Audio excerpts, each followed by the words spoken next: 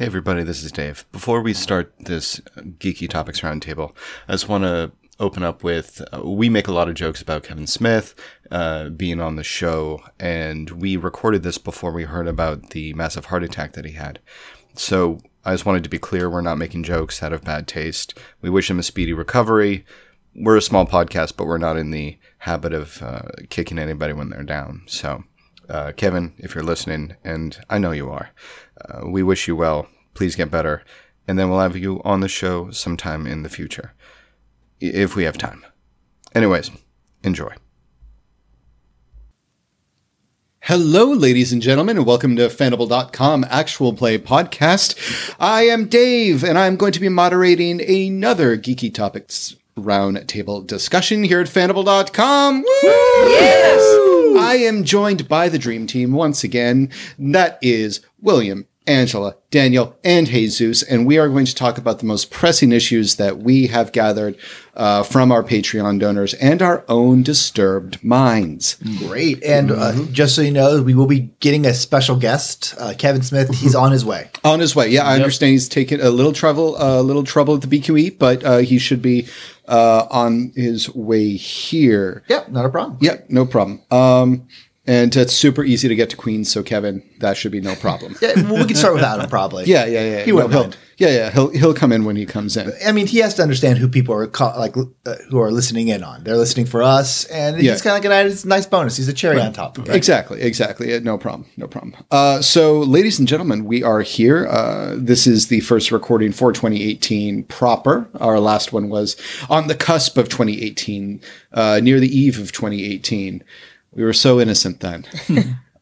So we've got a couple of questions, but most notably, it's a numeric one that somebody has cracked for us. A listener has crunched the numbers. But before we get into that, how's everybody doing tonight? All right. I still live. I prosper. Why are you guys Warcraft characters that I just made? I still live. Zug zug. I prosper. Zug, what is that? We're under attack. It's like, are you now a sim? I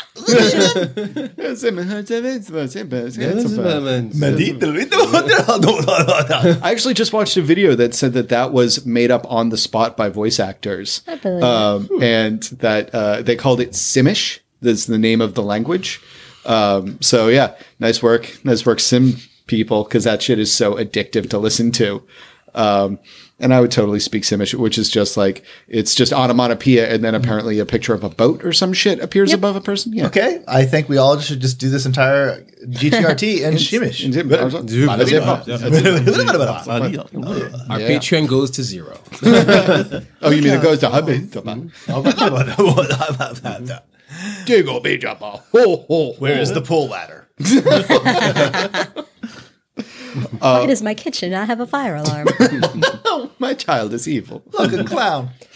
Yes, all right. So there's our question, I think, for the GTRT. What are the basic statements that are in the English to Simish 101 textbook? You know, what's the equivalent of where is the library? Yeah, exactly. Or so in Simish, you're pressing questions if you are traveling to Simland. Exactly. Where is the pool ladder? Where is the American embassy? What happened to time is a factor? What happens to the door in the bathroom? I seem to be stuck. Firecrackers in the house? Okay. I was hungry, but then I shit my pants. I'll leave my baby here. I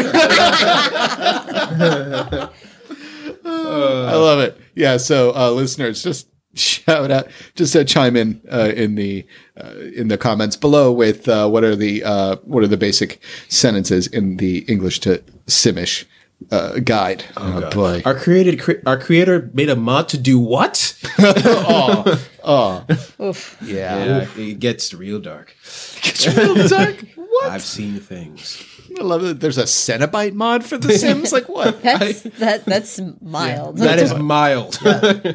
I love it. All right. So speaking of frightening things that people have created, a listener has crunched the numbers and has realized that we, all told, have made 500 episodes. So this is GTRT, Solo Shot, Numenera, like any recorded thing, we've done 500 of them. That makes this 501.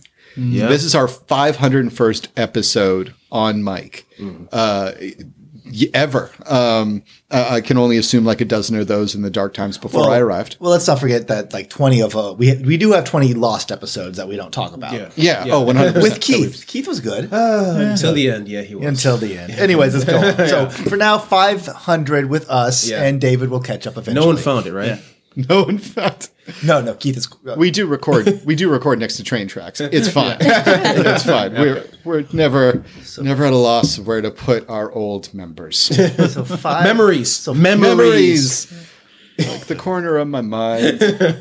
Get a trash bag. Memories. So 500 episodes, huh? Yeah, 500 episodes. Wow. I mean, like, holy shit. Why do I feel like we should cheer there or take a shot? Yes. Yes. Yes. And so we've done. Why not both? Yay. Wrong shot, David. All right, put him in the trash bag. Put him next to Keith. He never been a made good 500, yeah. New memories. This is why we've got Tex on deck. Got to Jesus just drinking at the end of a lonely bar. Memories. All right. Grave digging memories. Well, it was just a dirty, shovel next to all of the umbrellas in the front. Yeah, that's why we never have guests come over to our place, because we tried, but every time we tell them it's by the old train tracks, they back out at the last moment. Except for Kevin. Yeah, Kevin's on his yeah. way. Kevin Definitely. Smith. Yep, Kevin is on his way.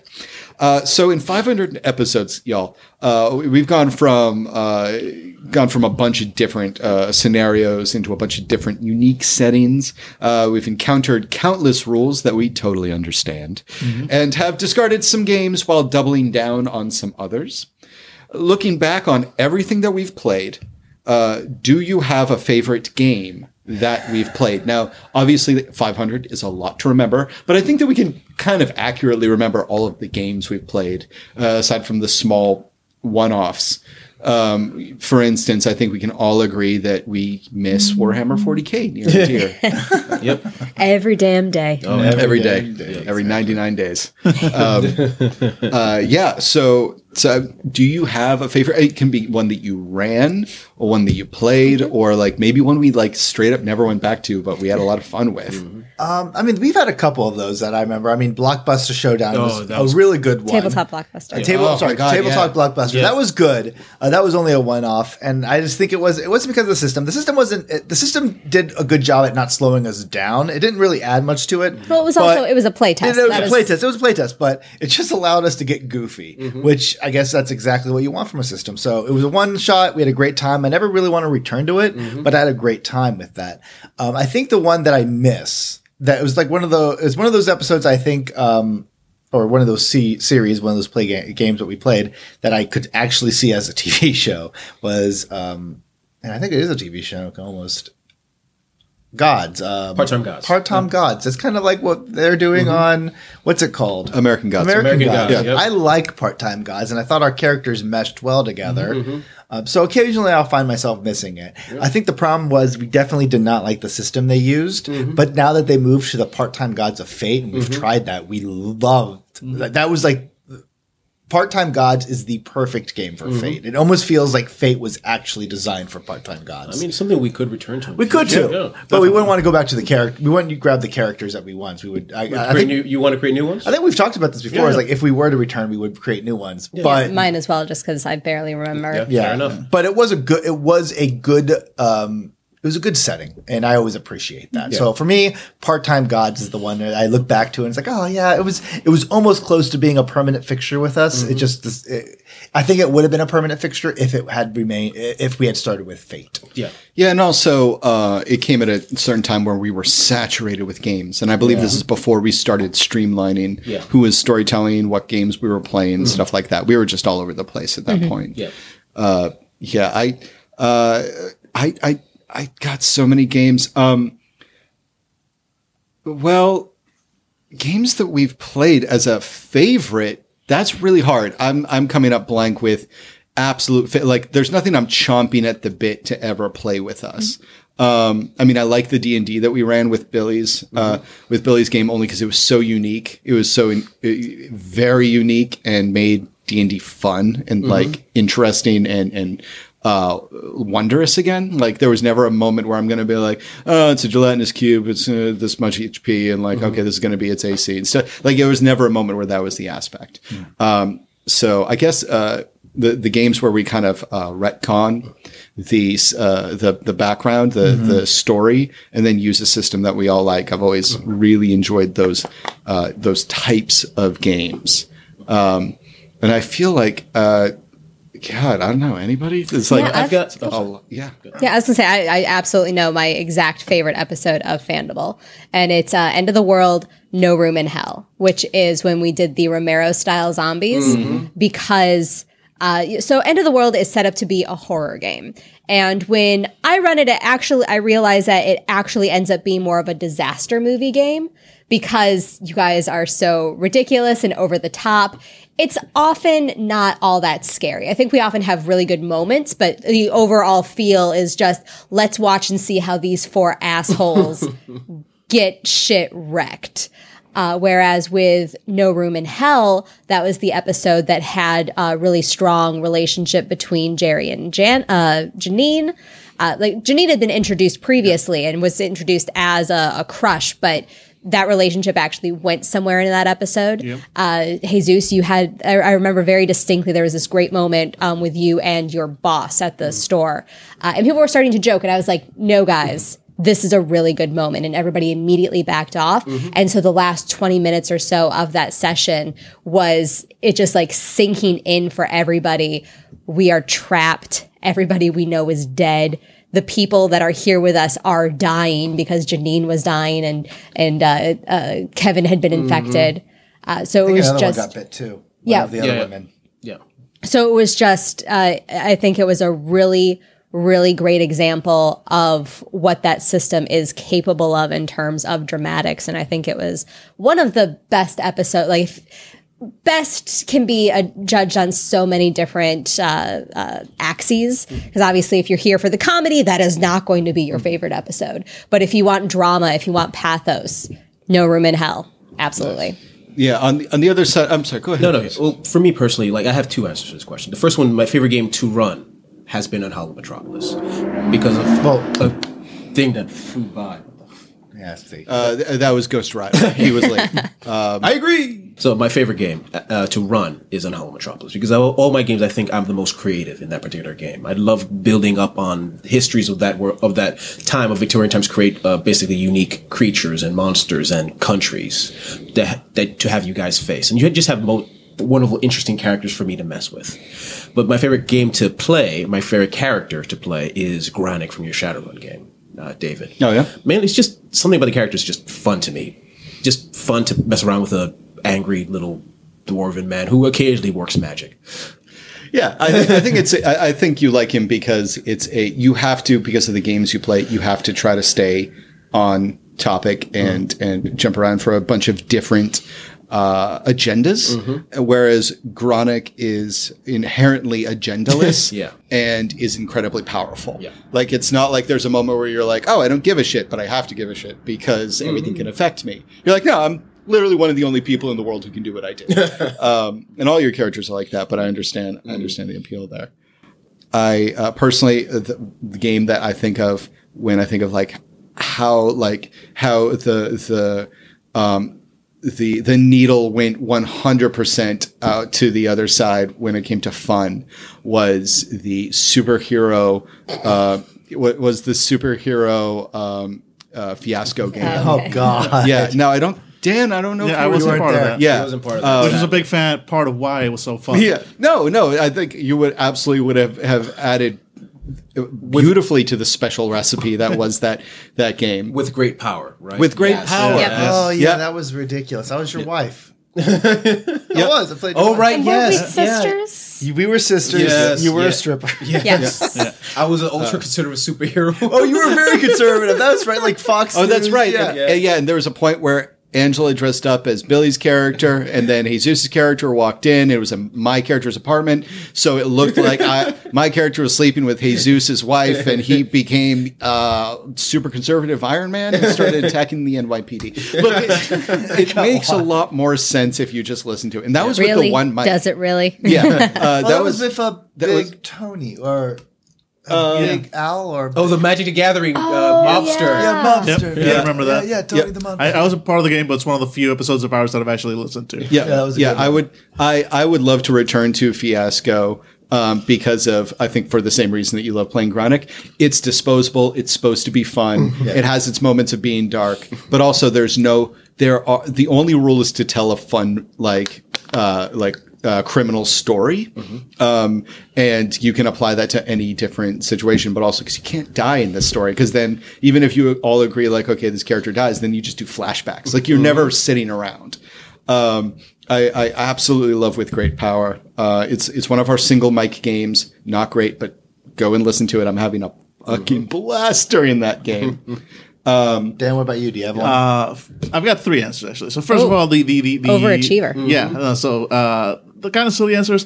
I kind of miss. You said at the beginning like Warhammer 40K. I actually kind of miss Rogue Trader a little. Well, considering it was your story. Yeah, it was my story, and I got to be a fucking badass captain with like two demon swords, and not just one. So I kind of miss being Captain Awesome Pants. But that's about it. Yeah. I think Rogue Trader would have remained a current game, but the problem was we started out playing it nothing but Rogue Trader. Yep. Yeah. So we had so much time with Rogue Trader, we got tired of it. If we started Rogue Trader again, we could I don't think it would be that bad. That's not me saying. Yeah, we're not going to do that. No. There was always Wrath and Fury, which is coming out soon. What the hell's that? It's the newest Warhammer 40K game coming out. Well, the thing is, if we ever did just real quick, if we ever did Rogue Trader again, we have more online savvy now than we did back then. I think that we would have to. Honestly, we'd have to put up the stats for the ship, and then we'd have to alter the stats for the ship after every game. Yeah. So, it would be on Jesus, but you could go to Rogue Trader and then click on the Rogue Trader Shadow Labyrinth, was it? Yes. The Shadow Labyrinth, the guide to the Shadow Labyrinth, and we'd have a funny video with a voiceover, welcome to the Shadow Labyrinth. That would be hilarious. That is never going to happen because I really don't want to do that much work for Rogue Trader anymore. Neither do we. I mean, we didn't want to, and all we had to do was role play. All right, so Rogue Trader is that's kind of So, but my favorite game as a player is definitely Unhallowed. Because I think that's the first that was the closest thing I think to our first real long term after Rogue Trader. And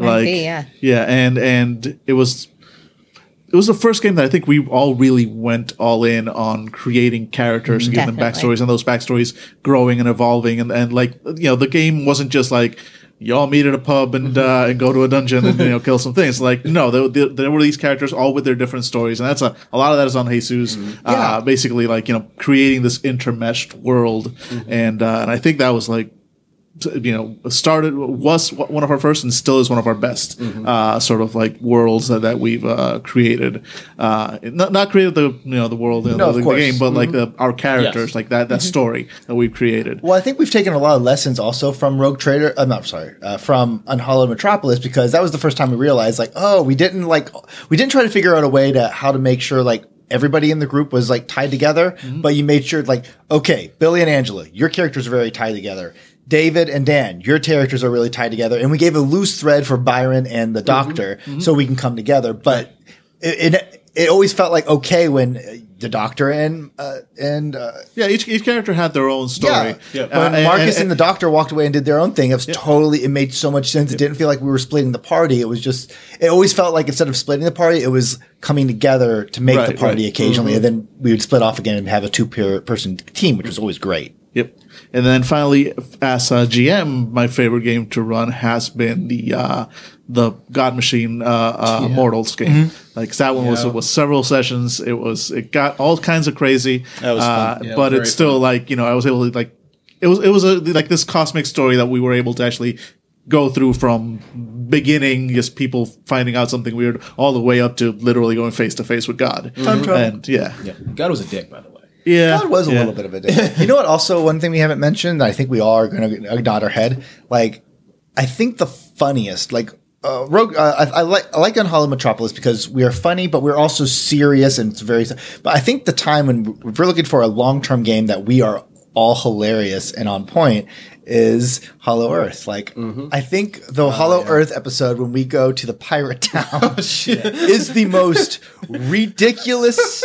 And like lose your faith in these people as intellectuals you'll ever get. I remember like my favorite part was when David, like we were walking out and Angela's like, yeah, these guys are walking around with suits and they have Lion Lane cases, and David's like, Billy or what's Jack, I think I know what's going on here. I'm like, lawyers. He's like, I know lawyers. There's a city of like you threw so many clues this was mafia, but we were so convinced that some law fucking boat sank with lawyers and they took over an island. The episode that you lose faith in you guys as intellectual titans is actually 2 episodes before that. It's the town where all the women have been kidnapped, and you guys walk into the blacksmith shop and demand the radio, despite the NPC saying 5 fucking times the radio doesn't work. And that is when you begin the epic quest for names. I just want to point out, I'm a scientist. I was pointing out, I want to point out, we didn't want the radio.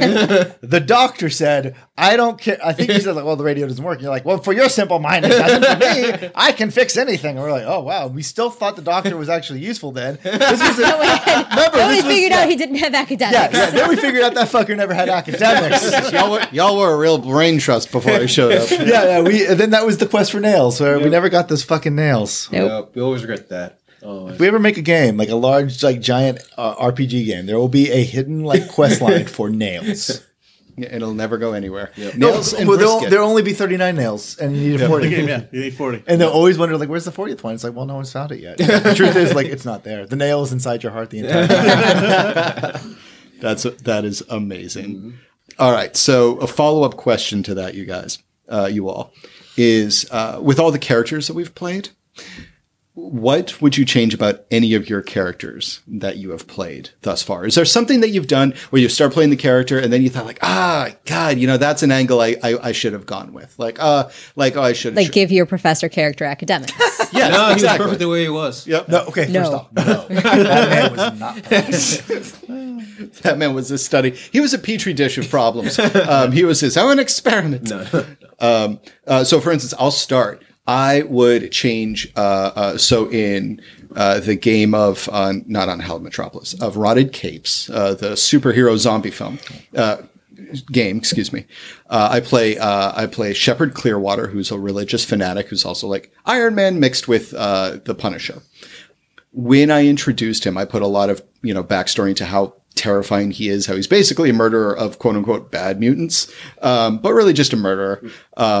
I would have changed his aesthetic so that when he entered, he wasn't just in his power armor, but he would have been clothed head to foot, wrapped in cloth, like in monastic cloth, and then all over his body would be jingling different crosses and religious iconography, and he would not speak. He would only speak in, he would only speak in sign language, and I would have told Jesus this ahead of time so he could throw in that what's his name, Anthony or whatever? Andrew Weston, the human supremacist, that his people are slowly learning sign language. So when I showed up, I would just like put my weapon aside and then only sign to him because he took a vow of silence. Yeah, that sounds like a great idea for an audio podcast. Yep, exactly. No, but part of the arc would be him breaking that vow of silence. Mm-hmm. But I would I would have geared him towards aesthetically, he would absolutely be Jason Voorhees. He would be Michael Myers. He would be the axe murderer from My Bloody Valentine. Like, just seeing him and the way that he works and things that he does was not just frightening, but alien and monstrous, and the desperation that would be necessary to be like, yeah, we're going to ask for this guy's help. Yeah. I mean, that'd be interesting to see, but I really like how Shepard has, like, his first arrival, how he reacted, because you didn't talk that much, but when you did, it was always just kind of, it was the little things I liked about him. So I would miss that. I would miss all the little things that you have established about him prior. I mean, I see your point. It's just kind of like I wouldn't know how. I can't visualize that being better than what you've done already with him, which I think is an amazing character. Thank you. So that would be my statement. I think the arc would have been remarkably similar. I just think that the drop off to that arc would have been harsher. Yeah, but anyways, so off the top of my head, that's what I would have changed. I would have changed that long term character. But what about you all? Like, so we've all played long term characters. I have going back on Roddy Capes, I guess, if we're going to do that. I would have done a little bit more research on alcoholism. So I'm starting to touch on that, where my character does drink a lot and does kind of have some issues. And I think I stumbled into that in the very beginning, but I never really came into that with a clear understanding of like what that really means to be someone who is trying to drink away his problems and tried to do the right thing. But, you know, I came in thinking with the idea of like, would it be cool if, Wonder Twin lost most of his powers because his sister is a zombie, Super Z now. And that was kind of it. And from there I stumbled along. I was like, he's probably dealing with depression, so I need to deal with that right now. But I think if I planned it better, I could have really gotten a little bit more juicier. You could see a lot more problems behind him. Yeah. And also work on the mask a little bit of like, I'm okay. So that would be one of mine, I guess. And I would also, in our honor and intrigue, I wouldn't have given my captain a French accent. Honor and intrigue was fun. You know what? That was like I have like nightmares of doing accents in front of you now because of honor and intrigue. And that was like 5 years ago because I couldn't, because I practiced for 2 weeks and I'm like, I got this. And as soon as I got here, I was just done. I think one person did like you might have done a British accent, and that was just like slam me into the ground. Like, I will never do like a French accent now because French is super hard. It's super hard, and you swung for the fences, man. Hold your head high because nobody else. We literally stopped playing that game because I asked Jesus, like, I don't want to play anymore because I don't want to do the accent. Like, if anybody liked Honor and Intrigue and where it was going, and we liked the system. I remember us saying like, this is a really great system. That we stopped that because of my accent. Yeah, nothing a conk on the head and a sudden change of personality won't. I should have. Billy's fear of the French accent is so pervasive that I was asked to do a guest voice for the Redemption podcast, and it was a character from Star Wars Rebels canon. I was like, all right, I'm going to load up some YouTube clips, see how this woman talks. Fuck, she's got a French accent. And I was like, all right, I've got 10 minutes. And I told her, I was like, just give up. No, just go. We'll run away together. So you became Finn. You went Finn for a French accent. You can't do a French accent. There is no fighting the French accent. You only run from the French accent. And say oui all the way home.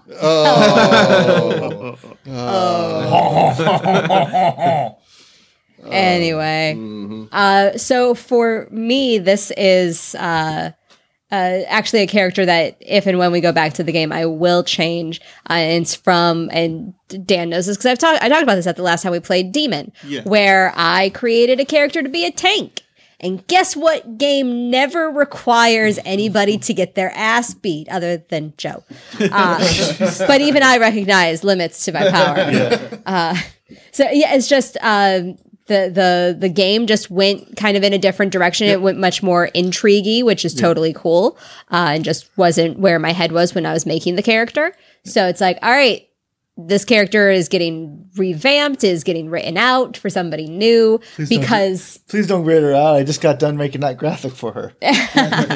But just because it's like her skill set literally never, ever comes up. Yeah, that's a toughie when you make a character under a certain auspice. And then it turns out it's just kind of like this is role playing. Like the stereotype of role playing characters is murder hobos. Yeah, she was totally set up to be not a murder hobo because she is a proper homemaker. But the murder part was supposed to be real easy. And it's like, wait, we're playing a game where you don't murder? What?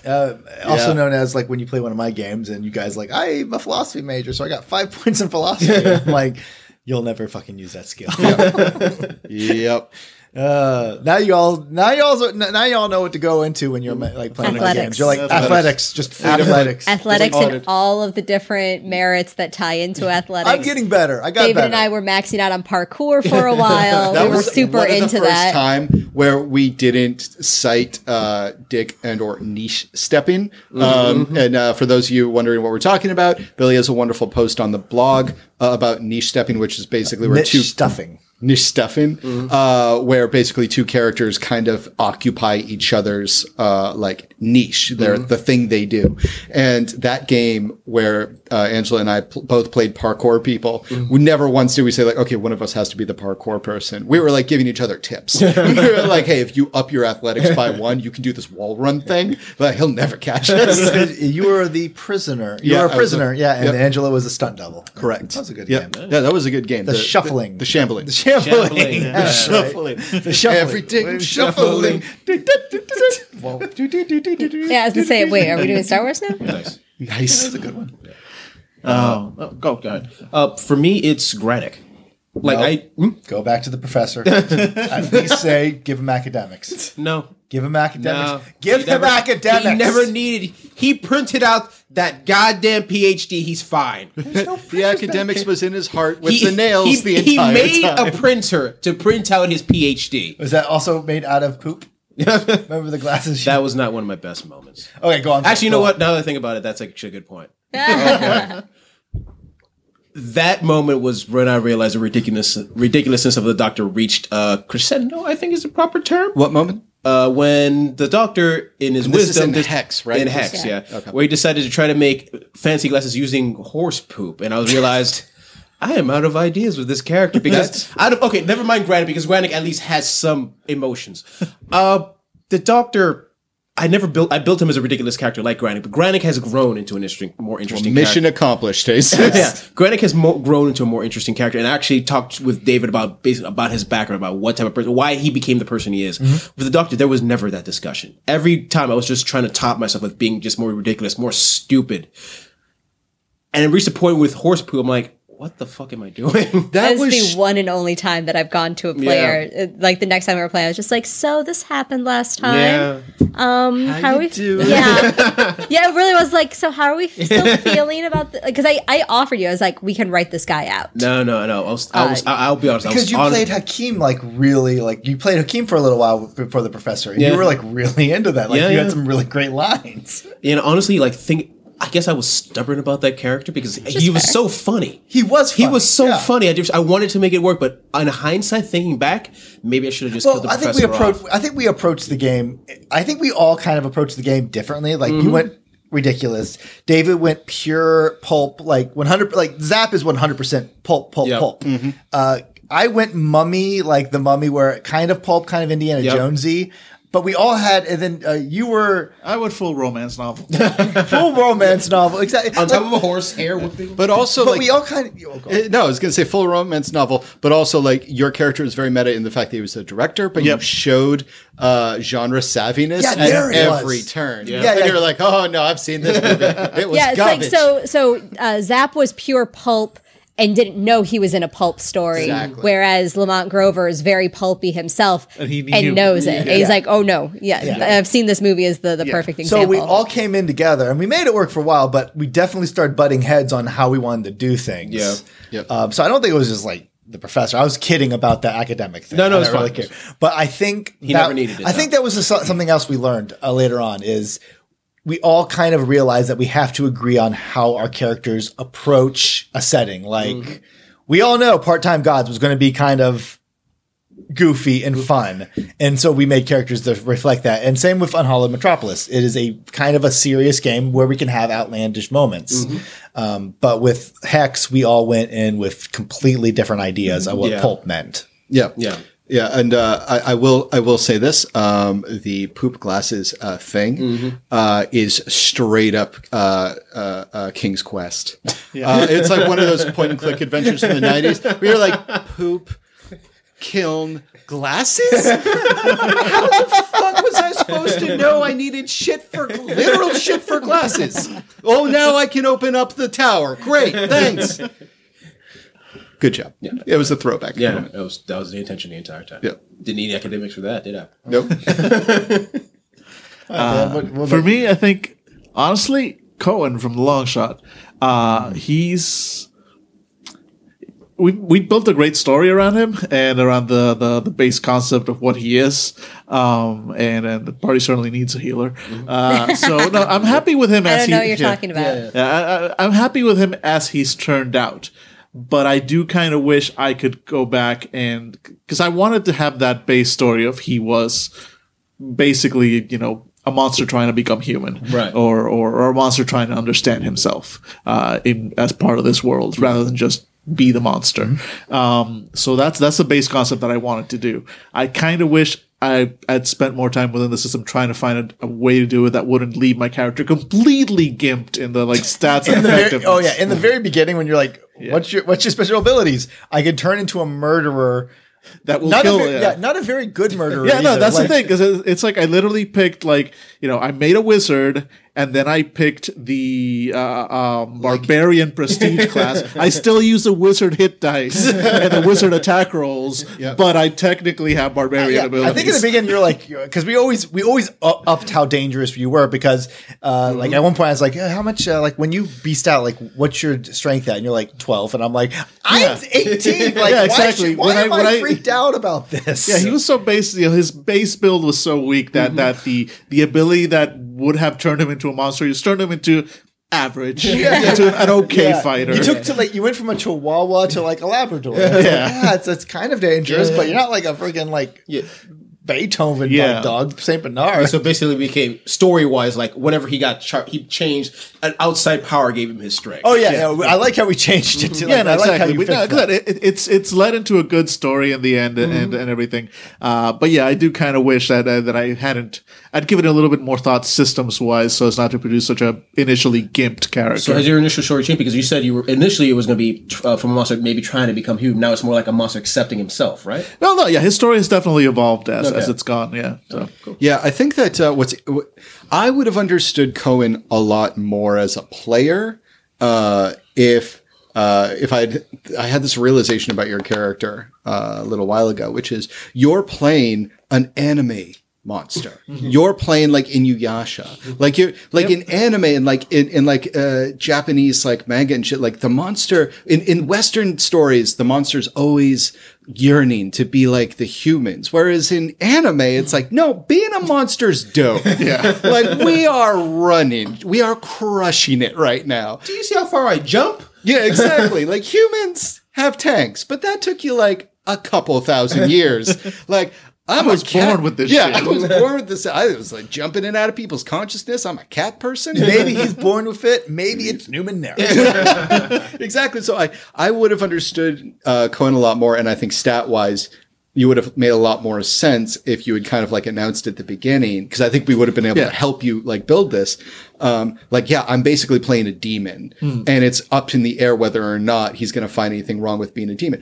You're not going to wind up being like, I love being a like psychopath that kills people, but like and it gets back to a game like Kindred of the East by White Wolf, where it's like it's not about ascending to humanism or being human, but like just understanding that you as a monster have a place and finding a calm and a purpose in that. And that doesn't mean that you're a monster 24/7. Right. It just means you've got your niche. Yeah. I think what is Cohen? He's a nano.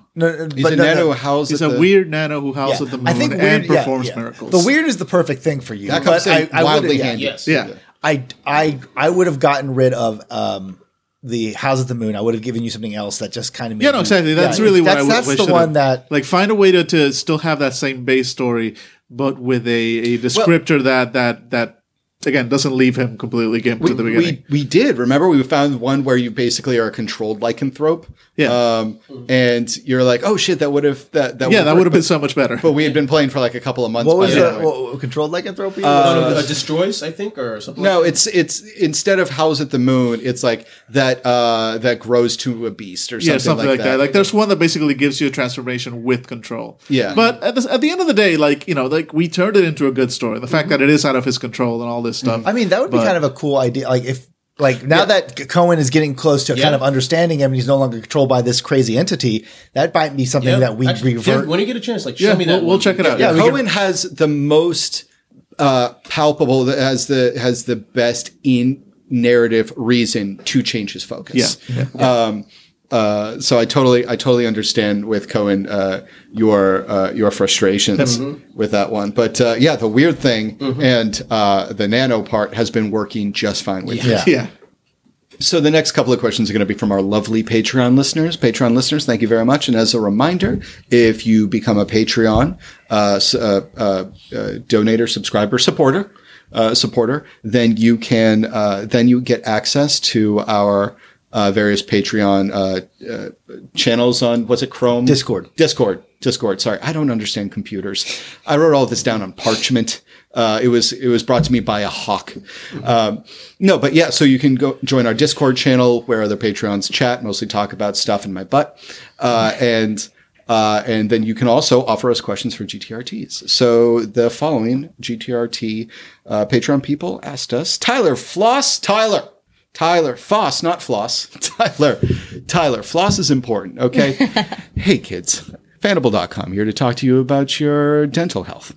Tyler Foss asks, quote, any plans for more Patreon-run games? Now, I assume he means games that will run for Patreon donors, not games that are run by actual Patreon. Though, I suppose if it becomes sentient, then we're out of a job.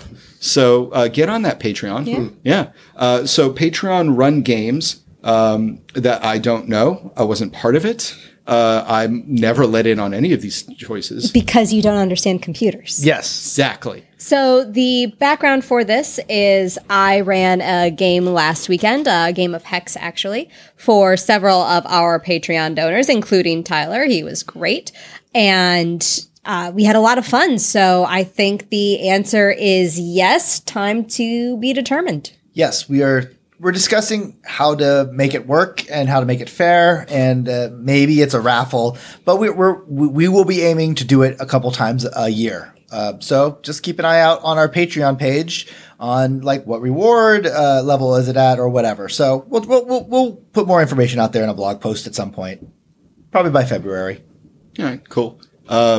So do you guys have any idea what you would run if you were paid to run for? Not Rotted Capes. Not Rotted I love Capes? that game, but I think it'd be too complicated. You'd have to contact Discord and be like, hey, your dice rolling system, that's great. It's a bot. It's not actually Discord. Oh, it's a bot. Just contact the people who made the bot. Like, check this out. I need your bot to ascend to a new consciousness. Honestly, Hex is probably one of the best systems you could use. It's very simple, but I think you could probably use D&D too. Yeah, like that D&D, would be easy. like 5th edition would be easy. Because honestly, it was actually a little messy with Hex because Hex, all of your dice are pass-fail. So it's really, you just say like roll D2s since they don't have Ubiquity dice actually programmed in there. But that means when you get to roll 14 dice, it's roll 14 D2s, bot. And so you have to sit there and then count up. It's like, all right, 2 appears, 1, 2, 3, 4.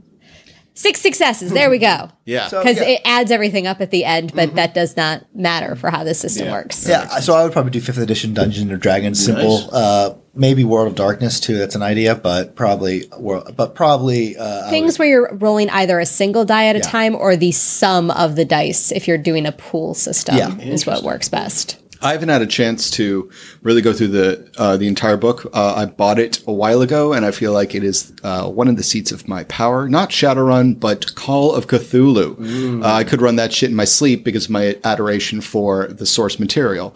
It looks like a really streamlined system, and I think I could better narrate turn of the century Gothic terror or early 20th century horror and mind-numbing terror than I could Shadowrun, where you need to basically take a conglomerate of every nerdism. I've called it a nerd bukkake, and I stand by that. That would be very difficult. It'd be just pages and pages of narrative. Whereas, like with Call of Cthulhu, it'd be like, y'all know what a 1930s car looks like? Great, you're in that. So I would definitely do Call. Cool. I think I would either do Numenera or D&D, depending what I would feel like. Numenera would be really good. Yeah. That'd be actually probably one of the perfect ones to use. Yeah, I do. Probably World of Darkness is my first instinct, but I'd be willing to run something in the Cypher system with a Numenera or something else. Yep. And barring any of that, I think just a sort of Pictionary situation where a first person to draw and guess succeeds in their role. I mean, has anyone done that? Really? What about, oh my God, okay, would you run Dread if there was a 3D Jenga tile set that you could use? I don't even know how you would do that. Well, yeah, but I think that exists. Like, they're like web Jenga, basically. It's like a little 3D model. Wenga. You can move your mouse and like, yeah, I think I've seen that. Oh, that sounds dope. Let's make that happen. That sounds dope. Make it happen. Hackers can make the table shake like dicks. All right. Thank you very much, Tyler Voss. And I think maybe also, we would never run it, but another game that someone might want to run one day is Powered by the Apocalypse would probably be good on the on the dice rolling system. Oh, yeah. Yeah, depending on the game. Shucks. I might try it one day because I always feel like I should want to try it one more time just to see. We'll try it eventually. Yeah, one day. Anyway, go. So thank you very much, Tyler Voss. Struggle Bus. World famous.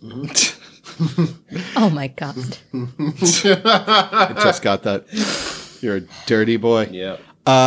Struggle Bus asks, what has been your most challenging recurring character to play? And why did you choose to make that character the way you did? Oh boy. Yeah, basically it's like you love the character, but man, every time you pick up that character sheet, you're just like, son of a bitch. I believe I already answered that question. Yeah, that's true. You did, but you get to go I gotta more pick into another one. Great. I guess for me, Byron. Byron has to be crafty. He has to be funny. He has to be able to give good speeches. If I'm on a bad day, then no, I have to. Byron has come up with has come to the point where people expect a big Byron twist to solve something. So occasionally when I'm playing it and we're getting close to the end and I feel like it's like people are like, "Don't worry, guys, Byron got this," and then it just closes, and he's like, "Oh, Byron just sat there and shit himself." It's like, yeah, it's an off day, guys. I don't know really what to do with Byron on this one. So I feel Byron, he has to be on point to be crafty. He has to be able to pull that prestige like misdirect, and he has to be funny. It's a tall order. Byron's a tall order because Byron by default has to run a scene if he wants to be in a scene. You know, like there have been times where you've consciously made a decision and you've even said so, like, no, I'm going to stand back and let Moira take this and stuff like that. But when it's just like, what? Yeah, when Byron has to be Byron, it's Billy at 11. Like there's no like chill. Byron has zero chill ever since his opium days. Like he, and so you're constantly having to put your best foot forward. And I see that it definitely exhausts you at certain points where you're like, you know what? Fuck it. Byron's drunk. Byron's too drunk to speak. Next, the doctor, time to step up. Not one of the.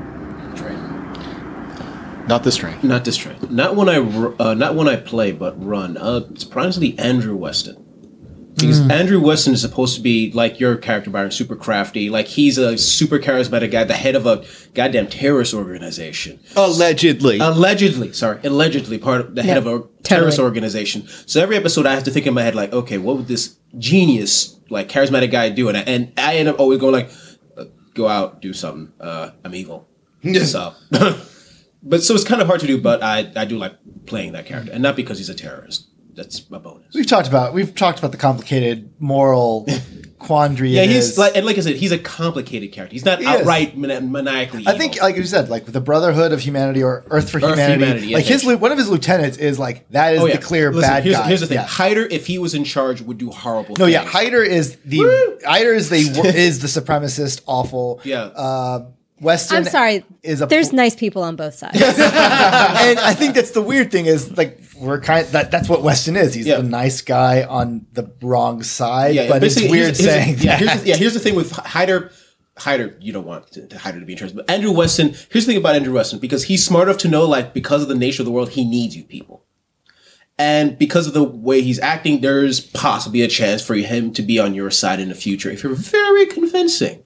But he's also, I'll be honest, he's also a terrorist who's killed innocent mutant children because he thought it was the right thing to do. Allegedly. No, he's proud of that. I don't think, he's not proud of Okay, killing. Because Weston would never kill a child. Yeah, that was established that was an accident, actually. Yeah. No, I would defend But still Weston. not allegedly, then. He acknowledges that he did that, it just wasn't proudly. Yeah, I would say he does what he does because he thinks it's necessary. Mm-hmm. He doesn't, like we've established before, he doesn't hate mutants. He hates how society treats mutants. And gave him like a free pass. A free pass. Like what happened with this child. Mm-hmm. Because Boomer was responsible for what happened to his kids. But That's why he gets along with my character. No, yeah. Boomer was never punished because there was people who wanted Boomer to succeed. Yeah, he had sponsors. Yeah, exactly. Yeah, they pulled out pretty quickly. But Dr. Pepper's upcoming slogan of the next generation, and then it was like Boomer's picture on the front, and then he was responsible for killing the previous generation or the actual next generation. Yeah. That was bad. It was bad. They pulled bad that all out. around. Yeah. Yeah. And it's funny because with Boomer, it wasn't because of the murders he caused that was his downfall. It was just because of drugs. Yeah. That was all it was. He just was a fuck up and he was a drug user who became a mutant. He was the equivalent of like child actors. Yes. You know? Exactly. Like, you see, blew up too soon. See what I did there? That's why I like I like Weston. But I can see it's hard because you don't want to defend a bad guy, but in the end, it's like, well, he has reasons, guys. There are good, and that's what it always comes down to. You always feel like you're saying there's good people on the Look, he's a good villain because he believes he's right. And because you can see, like, actually, you guys saw his past, you realize why he's turned out the way he did. Yeah. Mm-hmm. Yeah, I think it's interesting that you say it's hardest to play him because when we talk about him out of character, you clearly have so much to say about him. You never don't have an answer for us. You'll allude to stuff, but you never don't have an answer, which tells me if it was a different circumstance, I think you would like to play this character if it was, for instance, humans surviving in the wasteland. You know who would be a perfect like Andrew Weston? Like I always picture him. God, was it Gus in Breaking Bad? Like the old guy? No, I'm sorry. The African American gentleman. The Pollo Loco guy.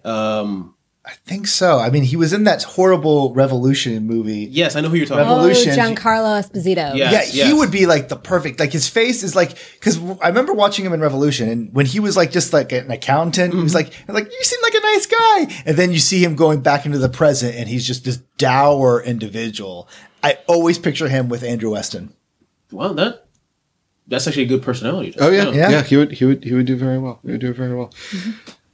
Anyone else? For me, actually, it's also with Rotted Capes, and it's Gold Shot. It is always difficult to play the character who is kind of at cross purposes with everybody else because she's very specifically a villain. She is, or not in the Andrew Weston sense, but she started off as a cat burglar and very much in it for herself, very selfish. And honestly, I made her as a little bit of a hodgepodge of things just because the book and the system for Rotted Capes is a little obtuse when you were first getting into it. So I was just like, there's all a right. book? I was like, fuck the superpower nonsense. I'm going to make a non-powered character so I don't have to worry about burnout, which with Billy's help, I actually have gotten much better at. And technically, Goldshot does have superpowers according to the system. We just explain them differently. You have abilities. Yeah, it's like she's got celerity just to cover being a super awesome archer. But it's like there's a couple of things going on there where it's like, all right, she's the villain. Why does she keep hanging out with these heroes? Especially when the heroes have apparently decided to throw their lot in with the guy that killed a bunch of her friends, and she has bows and arrows and everybody else has superpowers. She kind of has that Hawkeye syndrome going on where it's like, why does it make sense that I'm here? I think it makes more sense, like, for Rotted Capes, like, you being there, the way burnout works, I absolutely think that that's the one thing that we always have trouble with replacing the system for Rotted Capes with something else is you being an arrow person makes so much more sense than how it would be if we were playing like Marvel or anything. It's so funny you say that too, because at any given time when we've played the game, I know like various times we've been trying to think of plans, and any contingency plan that involves Goldshot is always like, in Goldshot, I'll take care of Goldshot. Like if all of us were like captured and Goldshot was missing, we don't think you'd save us necessarily, but we know you'd be fine. I don't know, because she's been actually. I'm sorry, go on. I was going to say, Goldshot has had moments where she does show that she cares, and I think it's a very fine balance that you have to watch out for. Yeah. I will say, going back to like the like, would you do anything differently with a character? There's one moment for Goldshot that I would do differently. And it was when fucking Clearwater is punishing and torturing Billy's character. Allegedly. It was in public. It was in the town fucking square. You were whipping me. Yeah, Video. It was a public whipping for crimes. And I purposefully had Goldshot like up ready to take a shot. Mm-hmm. And I wish I had gone through and done it. Yep. Because the idea was like if you were like actually going to kill him, she absolutely would have. But I wish she had done it earlier. The one shot for because you did. You're like 5. You're like 1, 2, 3, 4, 5, 6. And one for Jesus, and then you get me again. Yeah. That's what Angela which I think was genius, effectively showing, at least to the people still in the EFH, that you're on their side. Oh, yeah, 100%. That's how they would interpret it. It's interesting that we keep bringing up Rotted Capes, because remember, in the character creation for Rotted Capes, everyone has to choose some sort of emotional or psychological fracturing. Mm-hmm. So, for instance, my character is a zealot. A zealot there's no nuance there. It's not like a religious guy who occasionally knocks on your door. He is right. His book is right. Everyone else can get in line or get out of the way. And so because of those things, and I'll only speak for myself, it gets really hard to find that cohesion. When you look at your character sheet, and one of the distinct things that you had to choose was, why don't you get along with other people? And it's a very cool dynamic, but it's something that I think we've butted up against time and time again, which is like, well, shit. There are so many reasons why we would not have continuous characters going forward, which I think was fixed when Billy started running his side games for Rotted Capes, which is more C and D level superheroes, where we understood how to make those characters, and then we kind of. Mm-hmm. And I think we're getting better with the idea now that I think what it was in the beginning, like, why are we together? And now we're getting to like fighting some really big bad guys and seeing the true horrors of what's actually out in the wasteland. The answer is survival. Like, we might not like each other, but going off alone is literally walking into the wasteland, Drudge Jed style, and saying, I'm going to die, but I'm going to take a bunch of people with me. But like, if your characters go off alone, it's not like, oh yeah, we'll have a Goldshot adventure solo. It's like, no, Goldshot's walking alone, and the assumption is she'll be dead in a week. Because you guys have met some of the worst people, superheroes and otherwise, going around. Human Error, the Zeke. The Patrician. Zeke's a good guy. Zeke. Oh, God. I'll be honest. Okay, guys, he's not that bad. I was about to say Zeke, but I had fun playing Zeke. Yeah, and yet, ironically, at the end of the last... I know it's been so long since we played this game, but at the end of the last session, who was the one that was just like, fuck y'all, I'm taking off? Yep, you did. And part of that was because I was hitting such a wall with Goldshot, and so it was a little bit like... Here's the opening. If I need to change characters, Goldshot has gone off, and especially it was a good circumstance because you were going to face off against Savage, which you knew was a monster. There was no reason for you to be. But she did go. She went for Savage. No, she ran. No, she didn't. What? You were there for Savage. I was on the mission, and then when we got to Savage, I was like, I'm gonna go check on the car. Yeah. Oh, that's right. Because we heard him. We heard him. We knew it was a Super Z, and she was like, we have to run. And I think our character's like, no, he'll follow. Yeah, y'all decided to be heroes, and I'm like, I don't get paid enough for this. We got pissed off at you. Yes, you did? My character understood. He's like, you're a really good survivor, but you need to. But that's not going to work here. Like my character, because you're human, he trusts you implicitly. He's like, she's going to circle around. Smart thinking. Like starting the car, like, oh, she's going to siphon gas. And also, looking at the rules, you're right. She did run.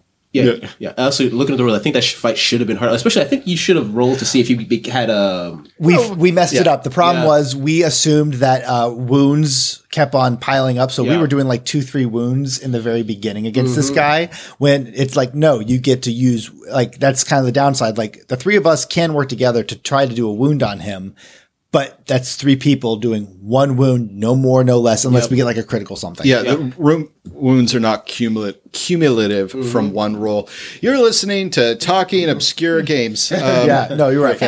But that's the story with Goldshot, and I've talked it over with Billy and I have brainstormed a little bit. I don't think that I think that we will see Goldshot again. Okay. To play the game again. Yeah, that is the big You're never the big Rotted Capes ever again. I have plans. There are plans to never run Roderick Cape's. Dan? Go for it, Dan. Yeah, I have no problem with my Roderick Cape's character. I basically just made the superhero game version of John Kimley. He has powers and he uses them to enhance his physical abilities. So I have fun with that character. What I would kind of like to change, and it's not a specific character, I think it's just a thing I do, as I list out my other characters, is I need to stop making characters in games that will feature a lot of combat that are in no way, shape, or form designed for combat or physical activity of any kind. Yep. Witness Jerry in Another World. Witness Jerry. my character in Hex. Witness what's the other one that Witness I was Witness Cohen. Basically, I keep doing that. You do kind of make thinkers. Yeah, and in action games. I need to stop doing that, I think. Yeah. I don't know. I feel like Lamont Grover worked. I feel like as much as we were saying, anybody worked in that setting. Well, I think it's more You were the circus performer for my. I'm not saying these characters don't work. I'm just saying I was just pointing to it does get to the point where it's like I kind of feel bad. It's like, okay, my character survived to the end.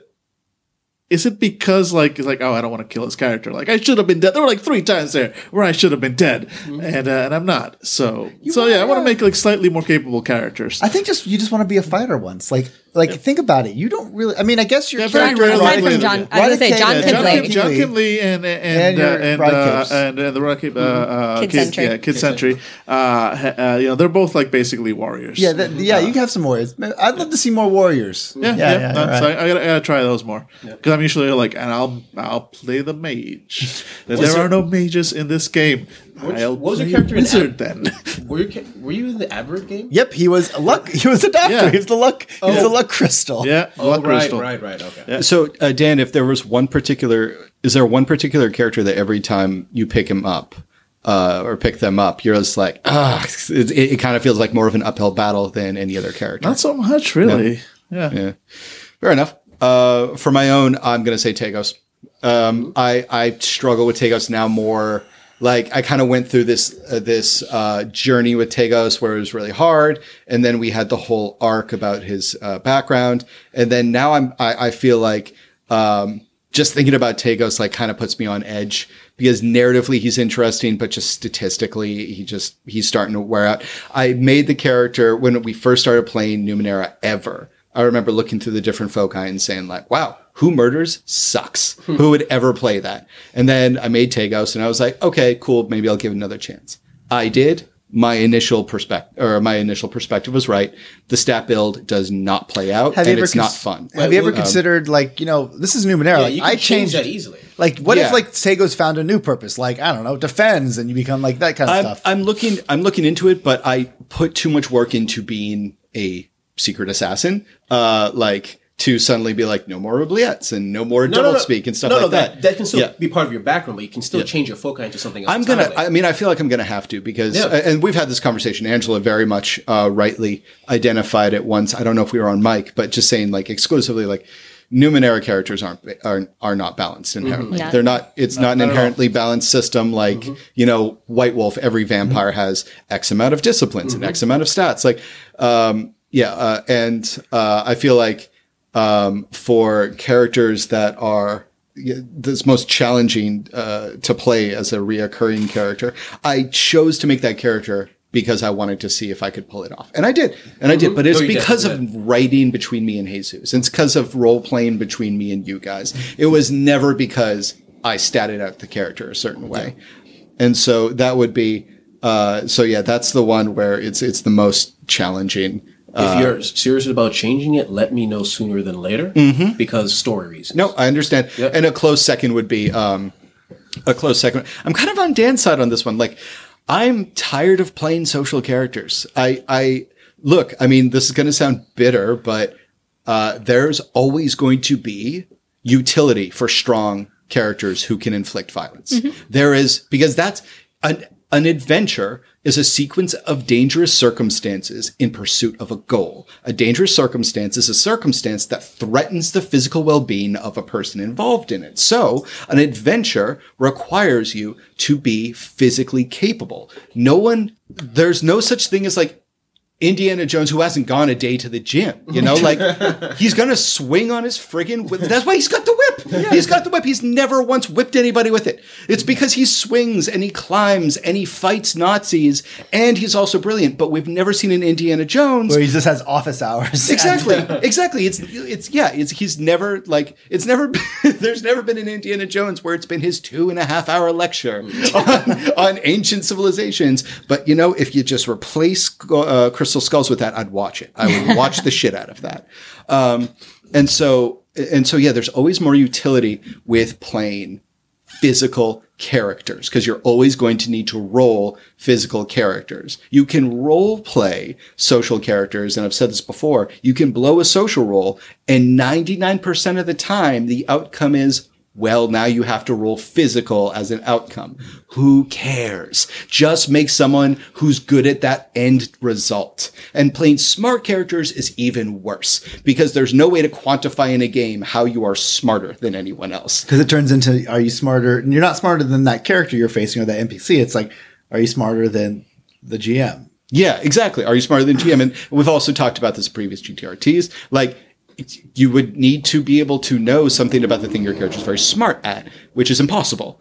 So we go back to the physical character. So I'm with Dana here. I think the most frustrating characters I play right now are social characters because if they don't do their job, who cares? The strong characters are the ones that are going to back it up, and that's way more fun. Okay, so we have Dan and we have David saying that they want to play physical characters. I feel like we should make a new game at some point, and we play the opposites of what we usually play. Like you guys would be the physical.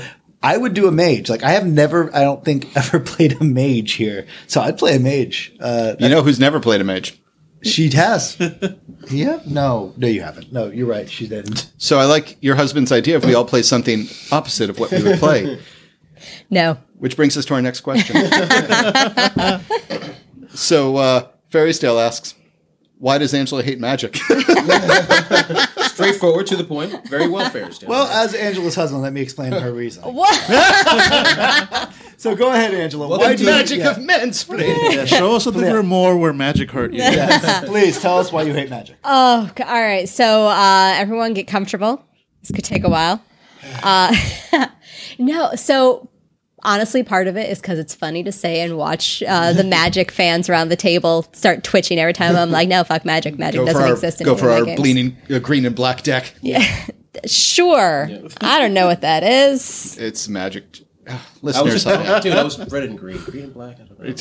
Blue all the way. I feel like this is gang talk or maybe racist, maybe both. Oh, I don't know. Yes, Slivers for life. The nerdiest crip you've ever met. This is my corner. Basically, it comes down to I don't care how many times people have tried to say this is not true. I disagree with you vehemently, but I hate Magic's lack of rules. And there are individual places where it's like, no, there's very strict rules. If you are a mage, you must always have a book with you. And if you're a sorcerer, it's innate. And I'm like, yes, but that innate person can do whatever the fuck they want. There's never a cap on what they can do. Whereas, no, there's not. Every single game, every single world that uses magic and fantasy movies and shit are the worst at this because they are always going to have that moment where Gandalf fucking dies, but now he's Gandalf the White and is going to summon an eagle. Why didn't you summon an eagle from the beginning?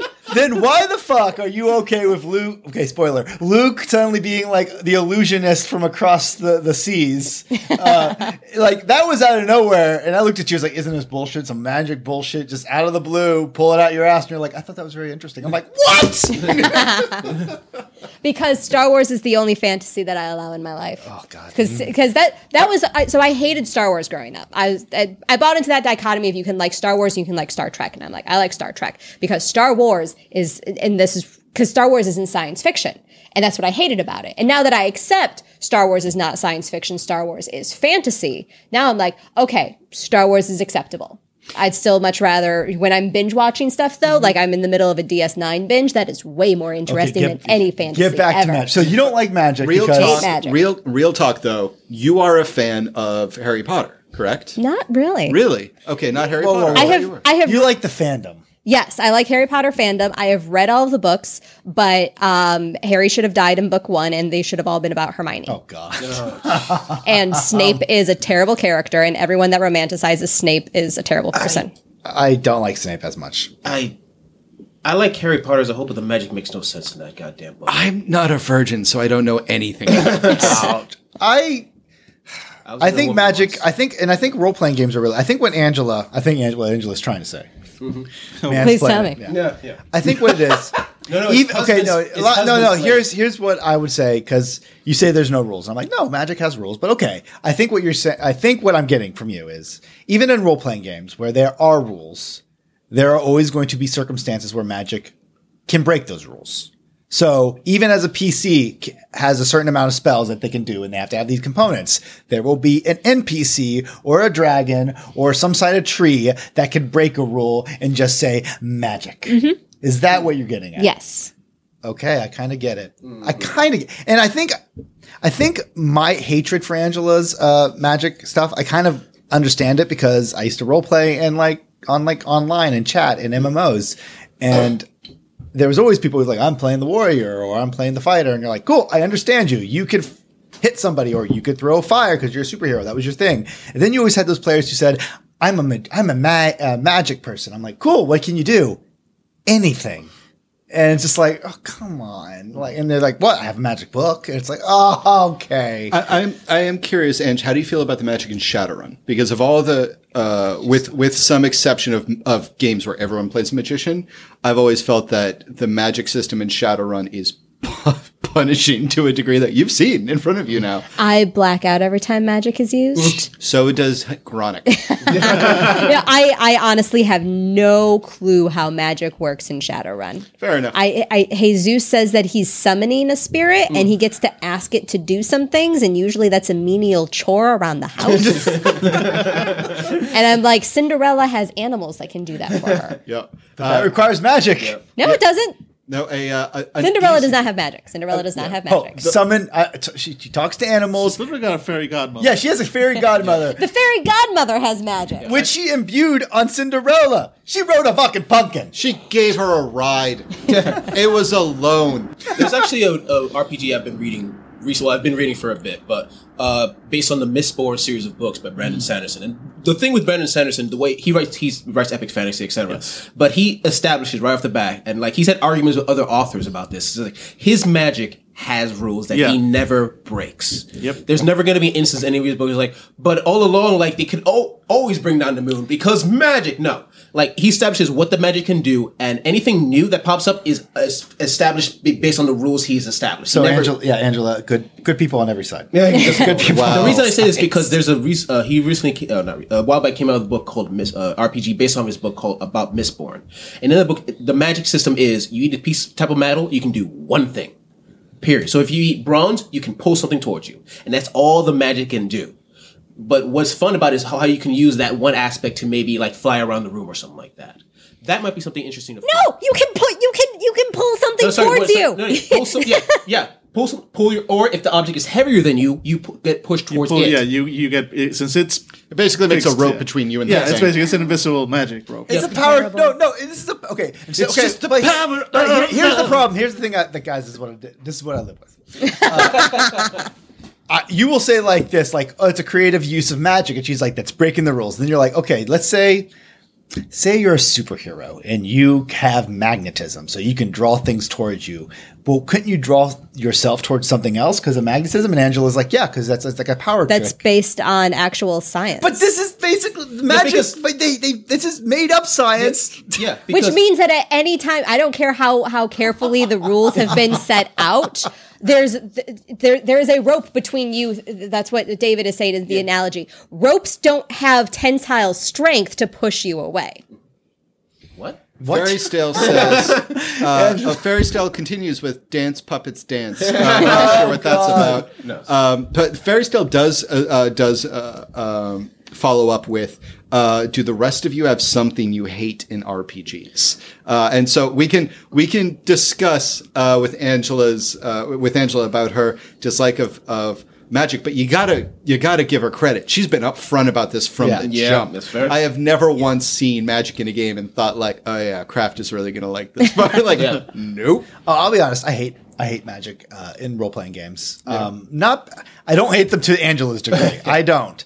I just would hate playing one. It's so crunchy. They're always so unbelievably complicated, says the guy who likes Rotted Capes. It's just every time I say like, we're playing D&D, what can I play? And they're like, well, you can be a magic user, but you need to have a spell and components and you're level 3, but that means you can only use level 2 spells. And I just want to say, Actually, that kind of excites me a little. No, it kills me. So I do not like Magic so much, but I accept it and I think it's good I think it's good. I just don't want to be the one who shovels that magic. It feels like with Magic, it's like magic is a giant elephant in front of you, and the magicians are shoveling the shit that comes out of it. I don't want to be the elephant magic shit shoveler. So that's my say. So I'm not a huge fan of Magic, and I'm not a huge fan of sex moves. Oh my God. Like, anytime I've ever played a game, there's just the one game, but no sex moves. But there's two games that have them. Yeah, there's a couple, and it's usually Power of the Apocalypse. But like, I'm a guy who even likes romance. Like, if you have two consenting people, like, I love a good romance in a role playing game. But the moment it goes into sex moves, it feels amazing. It feels not kind of, this sounds like this is the worst word.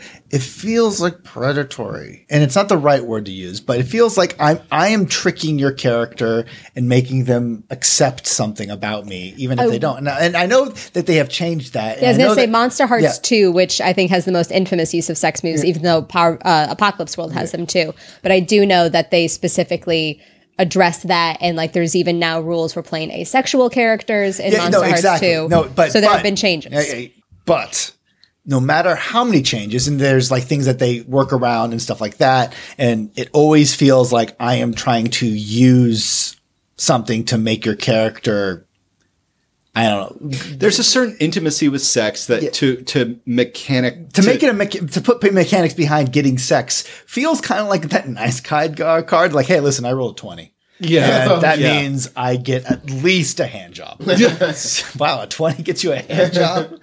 Well, not modifiers. Well, but that's my thing. I don't like any of those sex moves. I guess cutting that up a little bit, social moves where it's like, okay, I got this many successes, thus your character absolutely believes me about this. Well, no matter how shitty your lie is. Like, hey, Jesus could walk up to me and say like, your dick's a tentacle to my character. And I'm like, there's no way I'm going to believe that. And you're like, roll it. And he can roll 20 and I roll 1. Now I'm saying like, well, I guess my dick's a tentacle.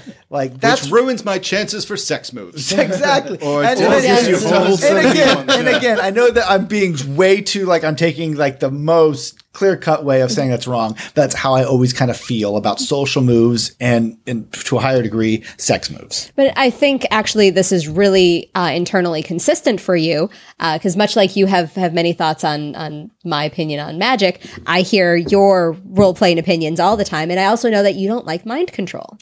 I don't. Which is, I think, weird, I think that you dislike RPG mechanics that take away social agency. Yes.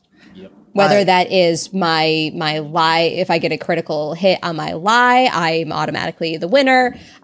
Sex moves, and then any sort of actual mind control mechanics. You're always like, true. I don't like this. I don't like it because it just feels like suddenly like, you're mind controlled and you can't do anything. And so I remember at one point we were playing some game and I got mind control and I'm like, oh, cool. What do I do? And it's like, nothing. And it's like, I sat there and watched my character do stuff for literally about, I think it was we were playing Rotted Capes with Pedro from Rotted Capes, the guy who made that. And it was a really great game. And I got mind controlled by a Super Z and I sat there for 10 minutes watching my character kill people. And it's just like, that was just one round of combat, though. Yeah, it was. But I was just kind of really like, I don't like losing control. I don't like just sitting there and not being able to do stuff. And I know that might be a little selfish, but I don't think it's selfish. I'm not a huge fan of mind control, even though I understand it is an important staple. It's just one of those things that I understand that is needed. Kind of like how I understand Magic is needed. I just don't like it. It's interesting because in Numenera, though, my character lies to you on the regular, and you always go with it. So what's the difference between mind control and just listening to my character lie? I respect you. Fair enough. I mean, honestly, it is a little bit like, because you don't try to be, because you're not stupid about it. Like will have some people, and this is what I do like about our group is there's some people who don't even put any effort into it. So if Tego says like, if he's like, oh no, we need to go down this alley. Why? Listen, buddy, I know all this. I know the city stuff. It's all about going to the rights and lefts and everything like that. And you go into this big explanation, and my character, I know in Character League, gets confused. He's not as smart as Tagos, so he believes you. But you never just come up to me and say, "Hey, give me all your money," or like, "Hey, give me your money," and it's like, "Why?" And it's like, "Bailey, Jesus, I lied to him to convince him it's important." Roll. Oh yeah, that sort of cop out where you hear the record screech. And then suddenly social things are left entirely from top to bottom up to a die roll. I agree with you on that one. Yeah, but I understood people's points of like, but I want to play a smart character, but I'm not smart. Mm-hmm. Yeah. So you mean I can't play a smart character? No, and I understand why it's important to be able to just say like, I just want to be able to turn to that. I get that, but I have fun. But I find it more enjoyable role playing what I say. And I'm okay if like giving an impassioned speech and stuff like that and Jesus saying at the end, hey, you have to roll to see if they're convinced. Mm-hmm. But you never made it seem like you say, Billy, roll to see if that was a great speech, roll to see if they're convinced. No. And then me roll bad and you say like, okay, what you say is blip, blip. It's like, no, they have their reasons why not to believe you. It is still a very impassioned speech. Yeah, definitely. Like there's, for example, one of my most recent examples, a while ago, I'm running the D&D game with the other people that I know. And basically one of them says, oh, can I make a roll to make her do what I want? It's like, no, period. You cannot use rolls to, so. Go on. Just checking your mic. Go on. Okay. You cannot use rolls, period, in order to manipulate someone to do any particular thing. You cannot force them. Lie to them as much as you want. Mm-hmm. That's totally up to you. But if you have to convince the PC, the person playing the character, to do that thing for you, period. I also would say that there is a difference between manipulating an NPC versus a PC. Exactly. Yes. Because NPCs are there to move the story forward. Yep. PCs are there to join you on that journey. Mm. So, I'm okay with being able to roll, rely on a roll versus an NPC, especially if it's somebody that you don't care that much about. It's like, I just need to get past this guard, so I give him a good story. Bam. Yeah, and I'm a little bit more lenient on that, like when it's NPC. But you, like I said, David's never come up to me and says, "Vegas, your dick's a tentacle." And I appreciate that. Yeah, actually, there was one circumstance where I did my new build though. There was one circumstance Tagos is a clever Jack who convinces you your dick's a tentacle. There was actually one circumstance where one of my players was at first trying to convince the other PC to tell them their backstory, and then the PC wasn't interested. And then later on, she's like, "Oh, here, let me offer you a couple of drinks. Now can I roll?" And she just looked at me like, and I looked at the other PC, and she just nodded her head, like, "Okay, I guess." So it's as long as there's agreement among all parties, that's fine. Mm-hmm. And because she was clever about it. Yeah, it's also tricky because you want to balance that with somebody who made a good liar. Yeah, like you don't want it's to say like, oh no, you have to lie for real in game as a player is kind of like saying like, oh well, the sword doesn't hit me. Mm-hmm. Why?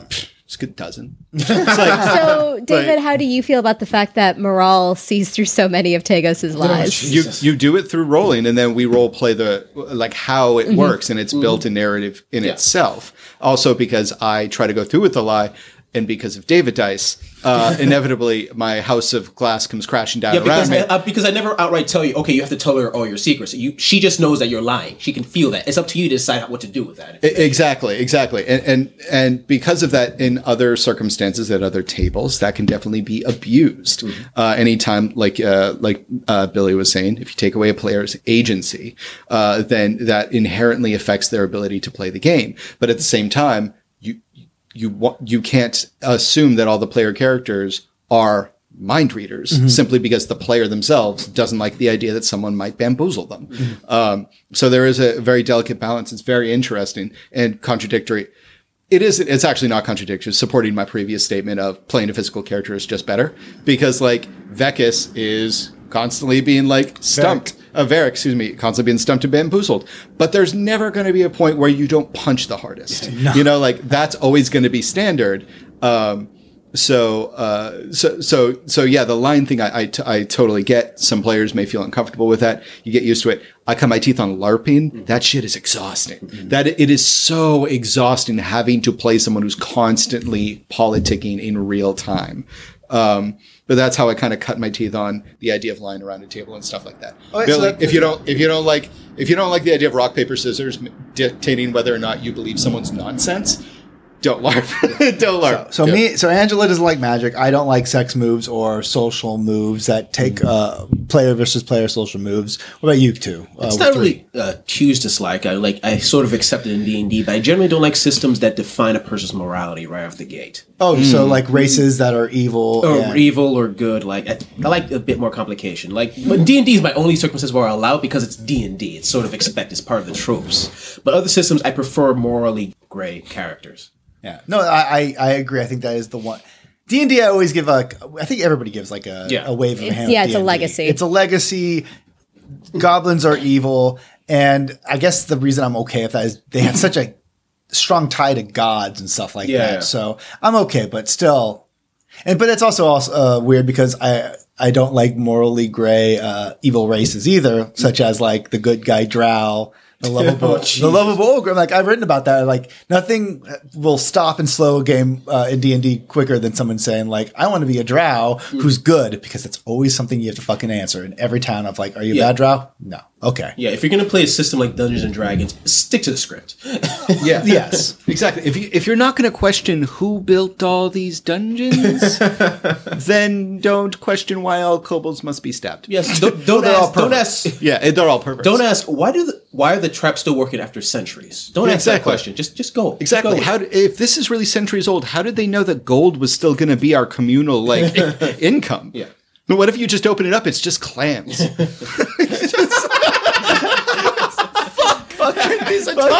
I just fought a room full of automatons with knives for hands for fucking clams. You would have been a king a million years ago. And then a ghost fucking like wonk wonk like walks up next to you. You are now our new king. Fuck you and your Ka-cha! I would love that. No wonder your species is dead. Lead shot. It is because the only thing we could eat were clams, but we had said they were so valuable. Oh my god, they're otters. Yes. Now hold my hand and accept your destiny as we wade through this pool. As we go through life's little currents. I can see that happening in Numenera. Oh god. Especially like otter people. Otter people have to exist in Numenera. Somewhere there's otter people. All right, Dan, what those damn beavers. Those are ours. Oh god. And it was I also don't like puns in RPGs. Oh, you're the wrong group. Wrong group. That's weird because we run a lot of it. Cyberpun, Steampun, Diesel Pun. Did you see Diesel Pun? Yeah, that's what He's been saying for he 5 said. minutes. Cyberpunk, steampunk. Sorry. Whenever you start putting, my ear just goes. Hey Zeus. What? Jesus is going to wake up. It's still going to be 2004 then. In the year 2000. Okay, Dan, what do you not like about role-playing games? Or something that you...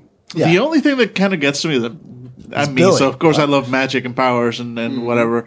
The only thing that gets to me in games is games that are too punishing on the healing.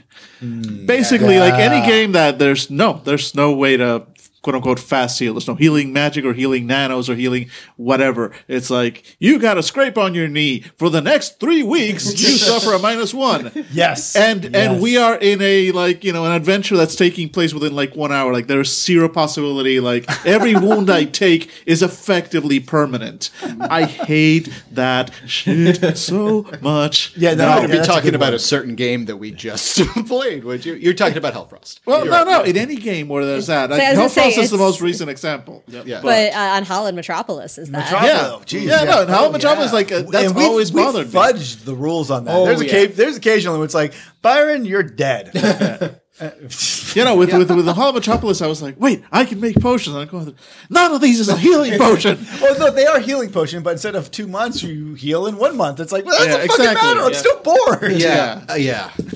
Like anything, any mechanic that takes my character out of the game effectively for extended periods of time is contrary to the very concept of I am playing a game and wanting to have fun. Yeah. And the game tells me, great, but because you rolled a 1, you don't get to play me anymore for a while. Fuck you. Yeah. And I think it's also like with those games, they expect them to be like, oh, so the first thing happens, and then 3 weeks later this happens, but we never do that. It's always like, let's go to this. Like I've never understood that about a game. It's like this is supposed to take place during an entire month, so just skip around. It's like I won't do that. We never do. It will be this is the first hour. This is the second I can get done in a month. I don't fucking sleep. Like the closest we get to actually moving, it's like, okay, it's nighttime, go to sleep. Yeah. And that's the only time I'm really willing to progress beyond that, like, okay, the first hour, the second hour. I don't do like fucking weeks. Yeah.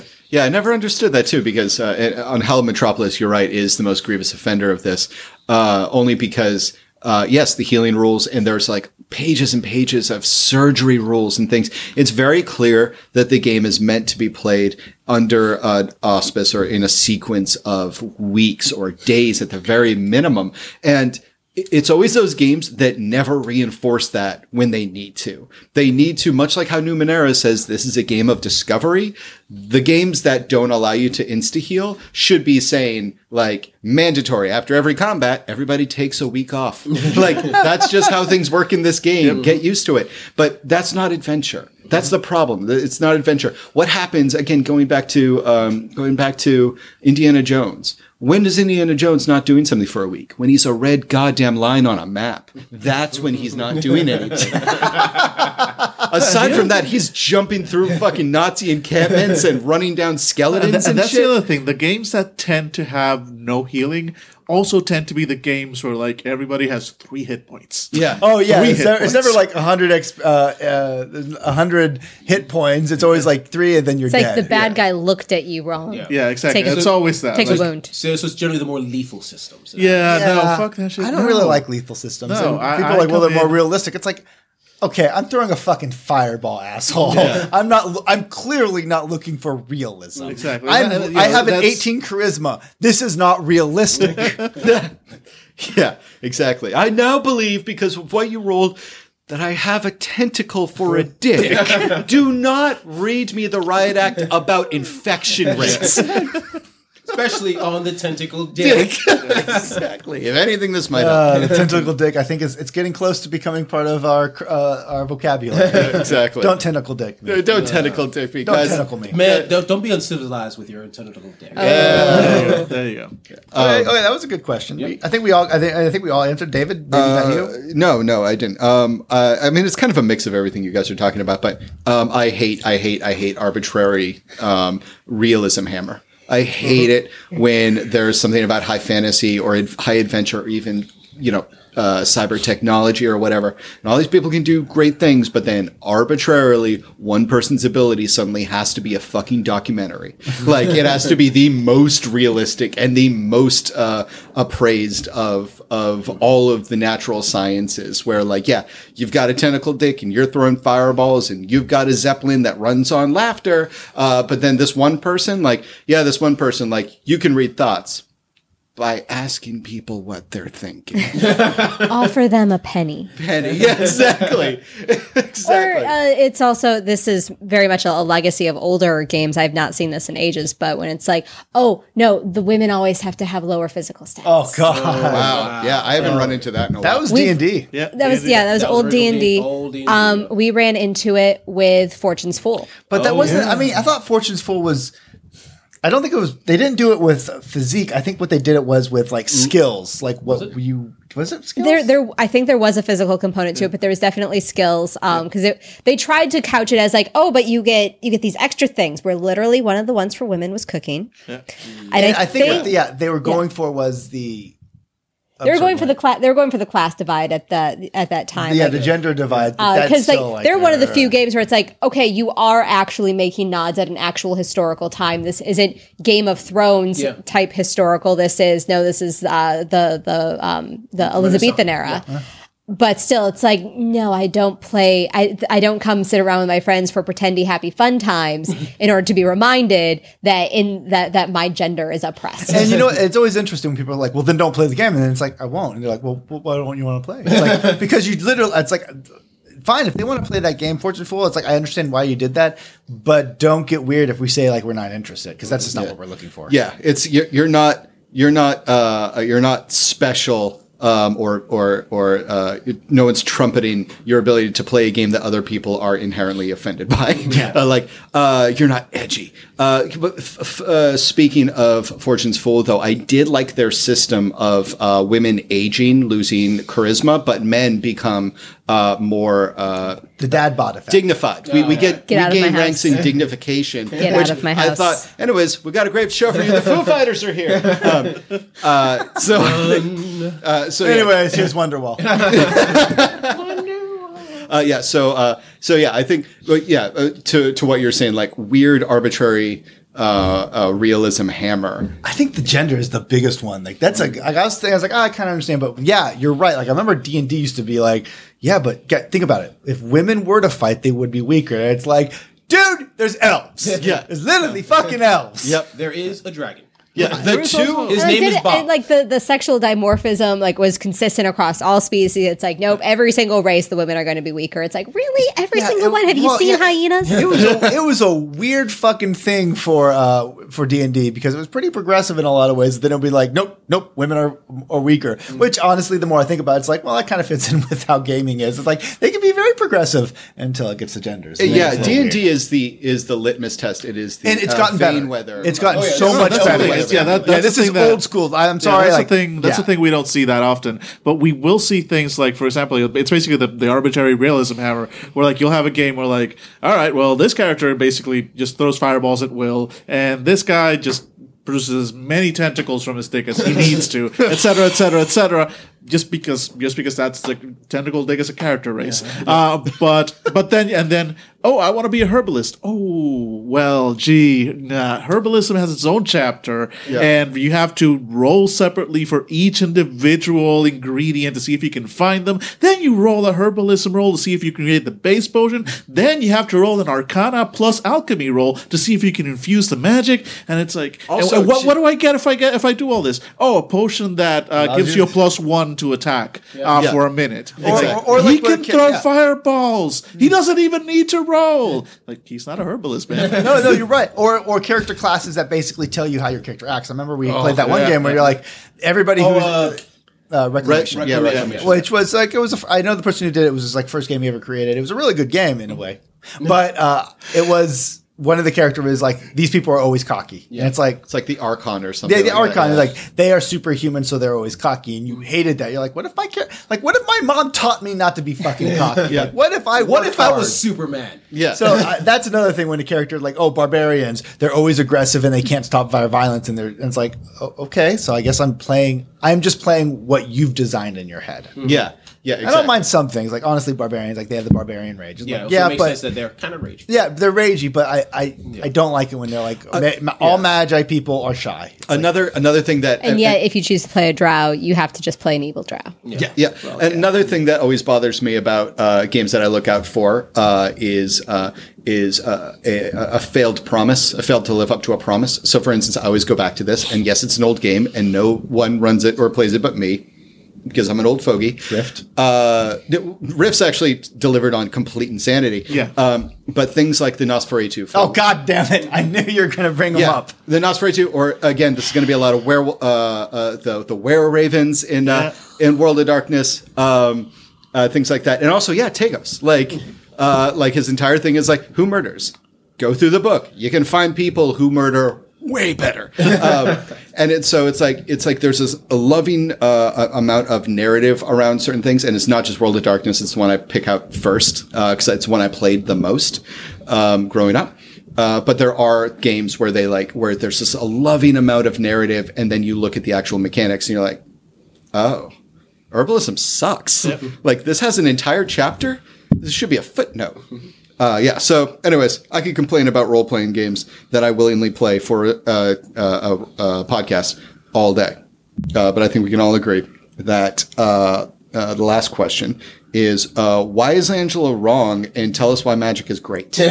No, actually, that's our last question. Thank you very much, Ferrysdale, for your question. And ladies and gentlemen, that is it. I feel like we This one was cathartic, I guess. Yeah. I feel like we've all learned things Yeah. about ourselves, about each I'll other. tell you what I don't like about games is fucking Jesus' face. I don't think we Fucking my learned. face. We just doubled down on like what on who we are as players, and sometimes that's important with your tentacle dicks. Yeah. So, listeners, we've already got the question out there from the top.